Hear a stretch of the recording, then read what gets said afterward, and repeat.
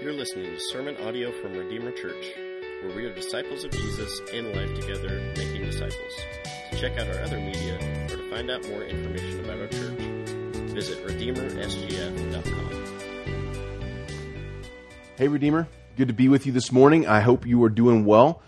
So want to continue in our series on Hebrews today. Today we'll be in chapter 12, the first four verses there, and we'll figure out kind of the good bit that we're going to be working through this morning. So just to kind of pick up from the last couple of weeks, we've been in Hebrews chapter 11 talking about the Hall of Faith. Several different people that we've talked through, a few different things that we've worked through the last few weeks. But now we're going to kind of turn to instruction. The text, our author in Hebrews turns to instruction, says, okay, now that we've talked about all of these different people over the last few verses, the last chapter, because of these examples, now we're going to do X, Y, and Z. And that's what we're going to talk about this morning. The first little bit of chapter 12 is what we're going to talk about this morning. We're going to talk about running the race with endurance. So if you're taking notes, we'll kind of have it in two halves here. The first half is running the race. We'll see that we're surrounded by witnesses. We're laying aside weights and sins. We're running with endurance and looking to Jesus. That will kind of get some more detail there. And then the second half is going to be talking about endurance, about how to run with endurance. We're going to be talking about the example of Jesus and what enduring faith looks like as well. So let me pray for us, and then we will dig right on into the text. We've got a lot going on, and I'm excited. So I hope you'll be along for the ride with me. So let's pray. Father, thank you for your grace, and thank you for the word. Thank you for the examples of faith that we've been walking through these last few weeks, and I pray that today we can start understanding what you are calling us to do in examining these men and women of faith. I pray that we would open our eyes to where you would be leading us. I pray that you would show us what faithful endurance looks like, what running this race looks like, and I pray that you would give us the joy of knowing you more deeply from this time. So I pray that the Spirit would be mighty, that we would have open hearts and open minds, and that you would send your word to do its work. It's in Christ's good name we pray. Amen. All right, so let's talk through the first part here, the first half, running the race. Let's take a look at the first two verses here. We're saying Jesus, the founder and perfecter of our faith. Let's walk through these verses, and we'll see what the Lord has for us. So, chapter 12, verse 1. Therefore, since we are surrounded by so great a cloud of witnesses, let us also lay aside every weight and sin which clings so closely, and let us run with endurance the race that is set before us, looking to Jesus, the founder and perfecter of our faith, who, for the joy that was set before him, endured the cross, despising the shame, and is seated at the right hand of the throne of God. So first, let's kind of take a look at this. There's something very interesting going on in the language here in verse 1. If you notice, it says, let us also lay aside. It doesn't really make sense in context. It's at the beginning of a sentence. It would be like if I began this sermon by saying, and another thing. It's kind of abrupt. There's something else that you're missing in there, right? So whenever we see something that seems awkward like this, especially in the ESV, the translation method tries to kind of smooth over some of these awkward things from Greek to English. It's best to take a deeper look at the commentaries and see if we can get an idea of what the Greek is saying here, what's going on in the text, and see why does it seem awkward here. So I want to kind of dive into some language a little bit. There's two things we're going to be talking about. They're going to be talking about participles and verbs. And if you're not an English person, it's totally fine. I'm going to make this as simple as I can. Participles are verb words that are used to modify things. They become adjectives or adverbs. They modify something. They look like verbs, but they're not. So if we see, for example, there's three adverbial participles in verses 1 through 2. So there's the participles, the verb word, that's modifying another verb. So let's take a look here. In verses 1 through 2, we see three of these: surrounded and lay aside and looking to Jesus. Those are three participles. If we look in the Greek, we can analyze the grammar there. Those are three participles. And then the main verb of this sentence, where we're going to spend some time today, the main verb of the sentence is let us run. So those three participles all modify let us run. So we're going to kind of talk about, that's why we've titled the sermon Running with Endurance. Let's talk about what this all means. So if we translate this sentence, if your eyes glazed over there, okay, unglaze them and get tuned back into me. If we can translate this sentence a little more literally, maybe a little more precisely, we can say something like this. Verse 1, therefore, being surrounded by so great a cloud of witnesses, laying aside every weight and sin which clings so closely, let us run with endurance the race that is set before us, looking to Jesus, the founder and perfecter of our faith. I hope that kind of makes sense, because that's the format that I'm going to be using and kind of how we're going to break this down as we move through this text. So you might think this is getting into the weeds too much on language, but it's important because we want to make sure we emphasize what the author intends to emphasize. And in this case, the main verb is what he really wants us to focus on. Let us run. That's the main verb. That's what we really want to focus on. But let's break it down and take it one step at a time. Let's see here, running the race. The first verse here, surrounded by witnesses. So the first clause that he says is being surrounded by so great a cloud of witnesses. So the sense that, so we're talking about chapter 11, the hall of faith. The sense is not that they're looking at us, but rather that we are looking to them for encouragement. We're not in a stadium filled with spectators, these heroes of the faith. They're not watching us live and cheering us on. It's as though we're walking down a hall of fame with heroes of the faith, with the portraits of the faith who have finished their race, lining the walls of that hall. And now that we've reached the end of that hallway, we're turning and looking back and kind of reviewing what it was that we just walked by. So we're going to consider what we've just walked past. These are the witnesses of Christ before his incarnation. People who are talking about and commenting and living lives of faith before they know who Jesus is. So we look to them. We're encouraged by their faith and their examples, and we learn from their sins and their mistakes. This is why, if you've heard me preach ever hardly at all before, this is why I love to talk about Solomon. He's an amazing example of wisdom and leadership, but he's also an amazing example of what it looks like to reject the Lord and follow your sin as far as it will go. Consider the names of Hebrews 11. Consider the people throughout the Bible and learn from them. The Lord included them in Scripture for specific reasons. Listen to what he would have you understand. And I think you'll find two things. There's really two kind of main things that you'll see there. First, there are many great sinners in the Bible, and they're called to repent. Some of them do.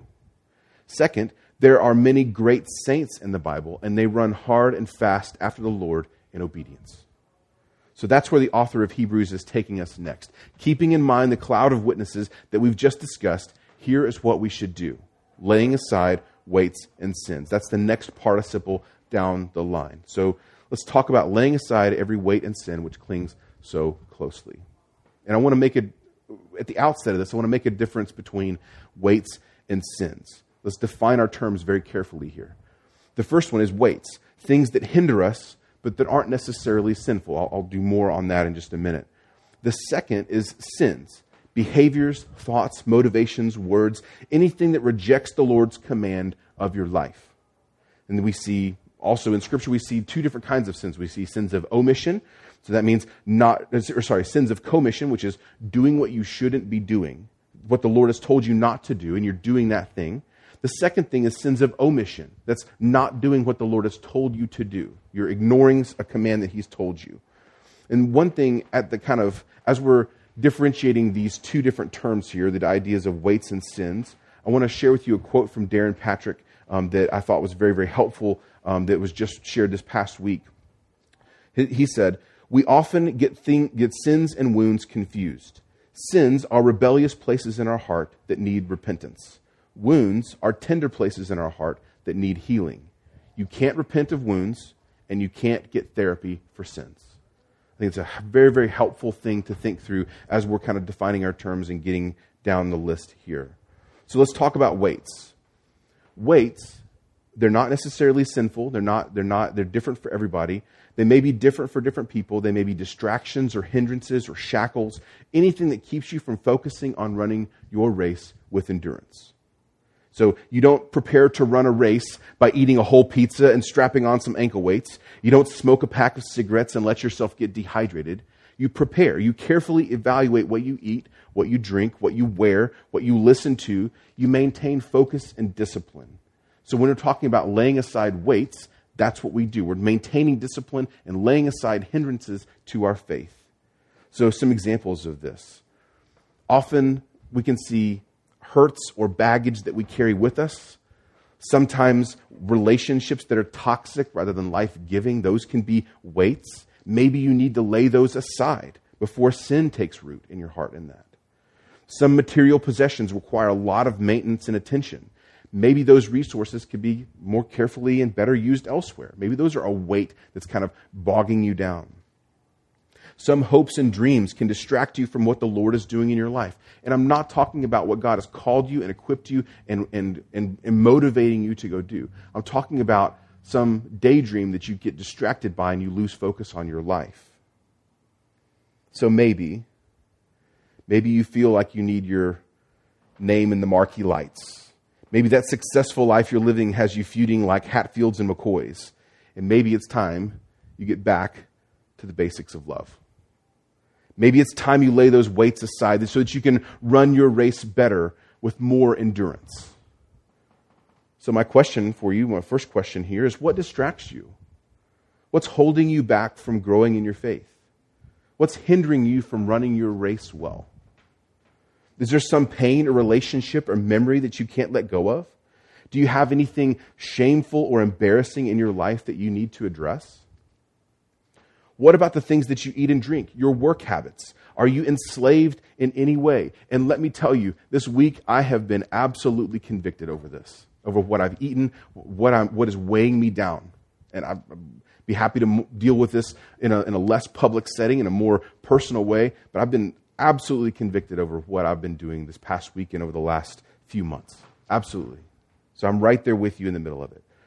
But what affects your health? What affects your emotions? What affects your family? These things may be weights for you. They're not necessarily sins, though they could be tied to sins. But weights that we need to lay aside. They're hindering you. They're weighing you down. They're rocks in your pack, rocks in your shoes, preventing you from running well.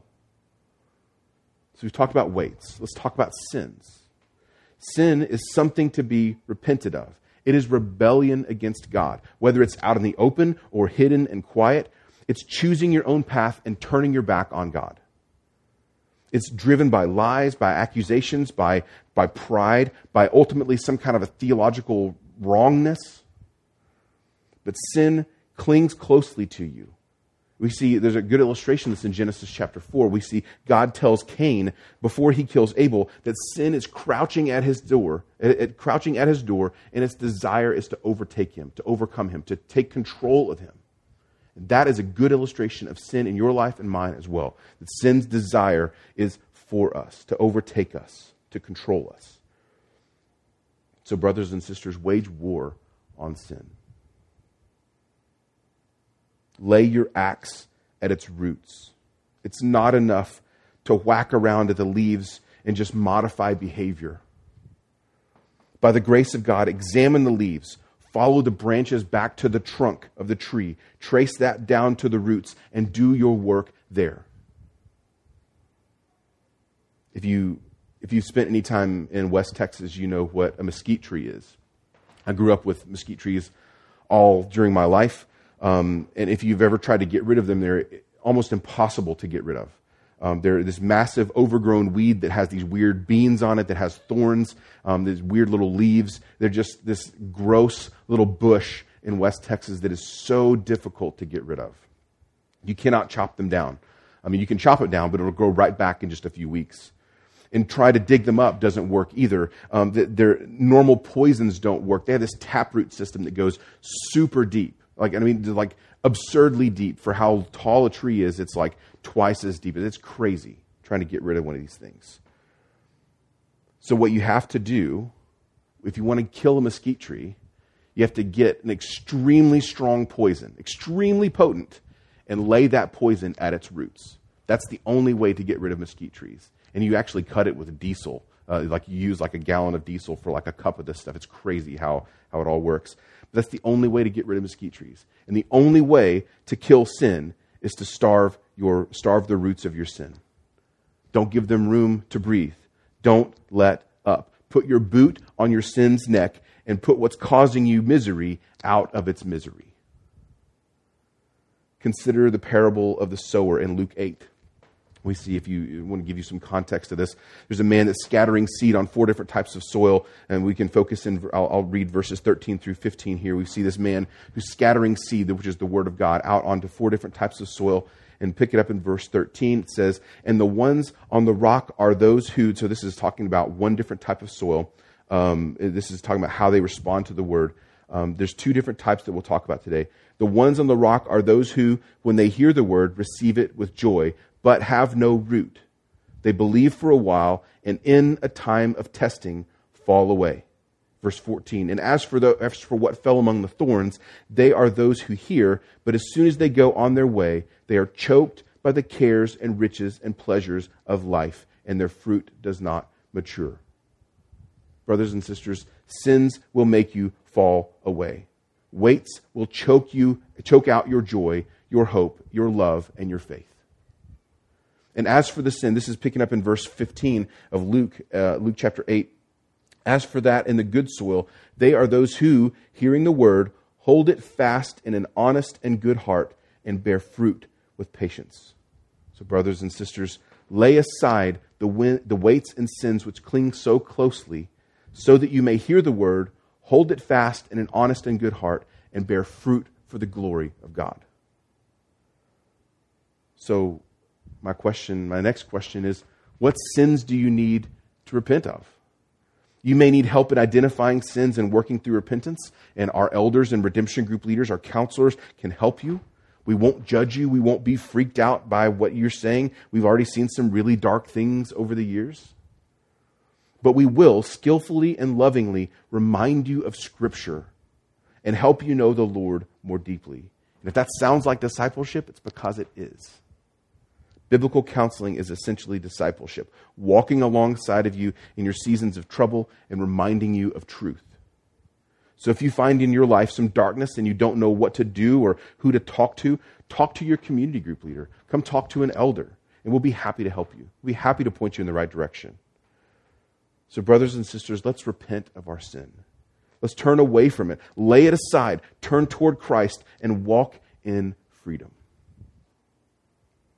So we talked about being surrounded by witnesses and laying aside weights and sins. Let's talk about running with endurance. The middle of verse 1 says, let us run with endurance the race set before us. This is the main verb. This is the main focus of this sentence. This is the main focus of what we're going to talk through today.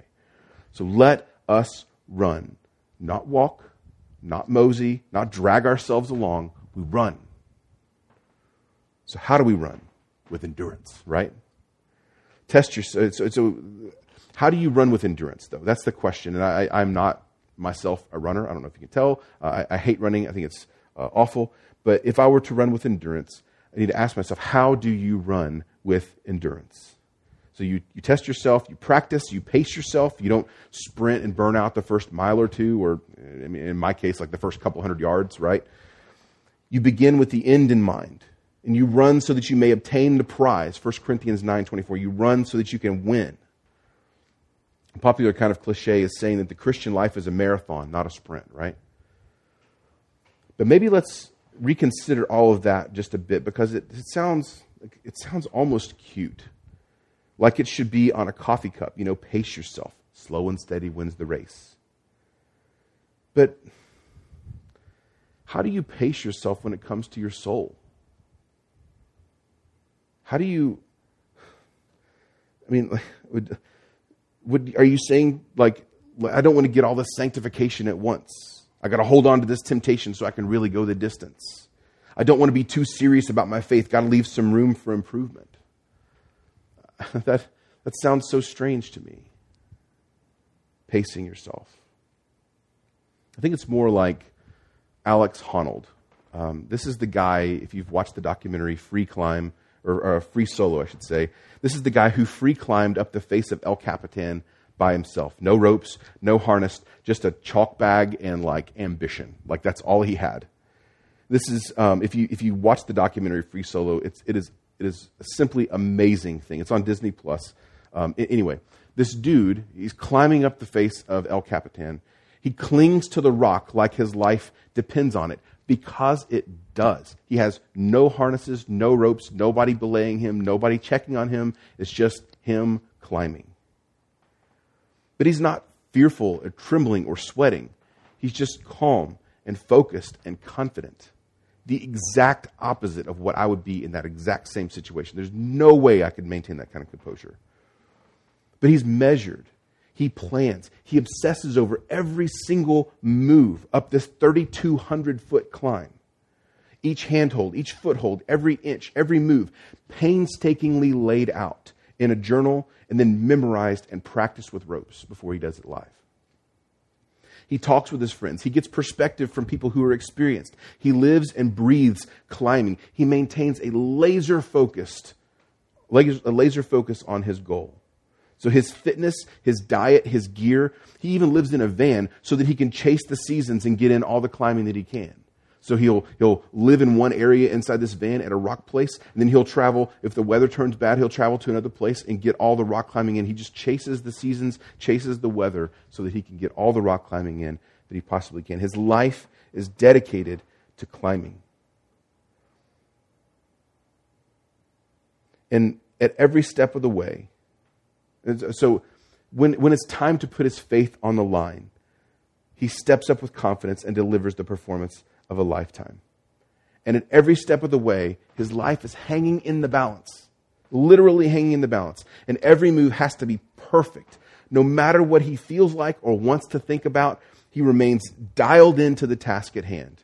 And when it's all over, he climbs for 4 hours. No harness, nobody holding a rope, just a guy climbing up a 3,200-foot rock face. That's how we have to see the race set before us. No ropes, no do-overs, no second chances in this life.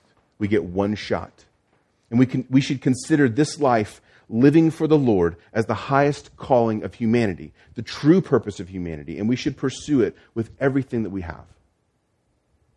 So consider, what is hindering you? What's blurring your vision, causing you to lose focus? Consider your fitness, your diet, your gear. What do spiritual disciplines look like for you in your life? What is your spiritual fitness level? Do you pray? What is your diet? What are you consuming? Do you read your Bible? Are you reading edifying things? What kind of gear do you have? Do you have what you need to help you grow?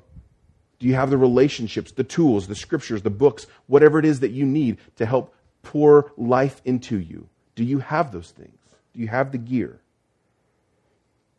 And then consider the decisions that you make, the relationships that you have, and the way that you steward your life, because your life depends on it. We have one life to live, and eternity awaits. And this life is a short climb. Alex Honnold took 4 hours to climb up El Capitan. We get 80 years on this planet if we're fortunate. So, before you start thinking that I'm hypocritical, which I am, or that I'm being extreme in my thinking, let's think about for a minute what Jesus has to do with all of this. So verse 2, let's take a look here. Now that we've talked about running with endurance, let's talk about looking to Jesus. Verse 2, looking to Jesus, the founder and perfecter of our faith, who for the joy that was set before him endured the cross, despising the shame, and is seated at the right hand of the throne of God. So looking to Jesus. We can't run this race out of endurance and out of our own strength. We can't endure that long. We just don't have what it takes. But the way that we can run with endurance, the way that we lay aside weights and sins which cling to us, and the thing that the cloud of witnesses is testifying about, is the person and work of Jesus Christ. So we look to Jesus, the Word incarnate, because he has run the race for us. He stood in our place. He substituted himself in a way that no Old Testament figure could. They were faithful, but he was the substance of their faith. He was unhindered by sin. He lived a perfect life. He was obedient to the point of death. He ran his race perfectly, and he gave up his life as a ransom for many sinners, dying the death that was meant for us. So he bore the cross, which is a disgraceful way of dying. Naked, bloodied, enduring excruciating pain, reserved only for the worst who were deemed unfit to live. And it was the greatest suffering in history. Not just physical suffering, but also bearing the weight of sin and the wrath of God. The greatest weight we could ever in history that's ever been borne. And he despised that shameful death. He didn't even take it into account. That's what despised me. He didn't even take it into account when considering his obedience and faithfulness to the Father's will. Why? For the joy set before him. The joy of bringing many into the kingdom of God. The joy of being in the Father's will and following through with it. And he rose again because death couldn't hold him. And he reigns in heaven as the one who has given us faith and who has also guaranteed the fulfillment of our faith. The author and perfecter is how it reads in verse 2. See, you and I cannot run the race perfectly. We cannot free climb perfectly. If we trust ourselves, we will plummet to our deaths because we cannot be perfect. But the good news this morning is that Christ has already been perfect. He has gone before us and secured our place in heaven. That is how he is the author of our faith. He's the cornerstone on which the foundation is laid. He is the Alpha. And he has also sent the Holy Spirit to help us. God himself as our advocate, our helper, who guides us on this journey. That's how he's the perfecter of our faith. He's the capstone, the pinnacle of our faith. He's the Omega. So we look to Jesus as we journey toward heaven. We follow his example as we look beyond our present hardships and trials to the reward promised in heaven. So my question again, are you looking to Jesus? Is he who you're trusting in? Is he who you're looking to? Is he who you're following? Or are you following some weight or sin? Are you following some ambition? You following some desire of your heart that may be wrong? Who are you following? Who is your faith in? So we've talked about running the race with endurance, and now we've talked about running the race now. Let's talk about endurance. So verse 3 here. Consider him who endured from sinners such hostility against himself, so that you may not grow weary or faint-hearted. So verse 3. Consider Jesus endured hostility from sinners. This consider word, when it's talking about consider, it's not just saying to think about him. It means to hold him up and to emulate him, to keep him at the forefront of your mind, to really focus on him. That hostility resulted in death for Jesus, which is a fate similar to the others in the hall of faith here in chapter 11. So when we talk about observing Jesus and emulating our lives, it may result in hostility. It may result in death. It may result in difficult things for us. But the reason that we consider him, the reason that we understand that may be the case is in the second half of verse 3 here, so that we would not grow weary or faint-hearted. You see, Jesus' life, ministry, death, and resurrection are meant to be a capstone to chapter 11. All of these examples of faithfulness and endurance are meant to spur us on, to encourage us toward godliness and perseverance. So don't give up. Don't ever give up. Keep running, 1 foot at a time, 1 day at a time, 1 week at a time, 1 month at a time, 1 year at a time, 1 decade at a time. So if you're breathing, if your heart is still beating, you still have an opportunity to worship the Lord. So use it. You're breathing now. Use that breath to worship the Lord. Life is full of hard things because sin exists and we are sinners. But faithful Christians should not grow weary or faint-hearted because of the hope that we have in Christ. And certainly, you and I, we all struggle with a host of sins and weights and hard things this side of eternity. But that's what hope is for. We hope in Christ. We hope in the salvation given to us. We hope in the resurrection to come. And we hope for an eternity in heaven with our Lord. That is our hope. So this last verse here, verse 4, we'll talk about enduring faith. In your struggle against sin, you've not yet resisted to the point of shedding your blood. So those who are reading this letter, the letter to the Hebrews, those who are reading this letter haven't yet been called upon to die for their faith. And if you're hearing my voice, if you're seeing this, you haven't yet been called upon to die for your faith either. Your main struggle is with sin and its effects, not with those who want to silence you or kill you. But would you be willing to die for your faith? Is that something that you would entertain? Are you willing to run this race with endurance, even if it costs you your life? I don't know what the future holds for us. I don't know if we will face true persecution at some point or not. We have a lot of wonderful protections in this country which afford us a great deal of freedom, but the U.S. has only been around for 250 years, give or take. And if you recall, Israel started off in good shape in Egypt, but 400 years later, the situation had changed completely. So I don't know what to expect. I don't know what is coming for us. But no matter what this life has for us, no matter how hard the race is, we know that heaven awaits us if we follow faithfully. And if we know that Christ has run it perfectly for us, we know that Christ has run it perfectly for us, so we also look to him. Looking to Jesus is the key to running this race with endurance. And while we look to him, we lay aside sins and hindrances, trusting the Holy Spirit. And we don't run by ourselves. We have each other. We all have our own race to run, but praise God that he's given us brothers and sisters, witnesses of past, but also current witnesses as well, to run alongside, to encourage each other, to bear each other's burdens, and to spur each other on toward love and good deeds. So praise God that he's provided those things for us.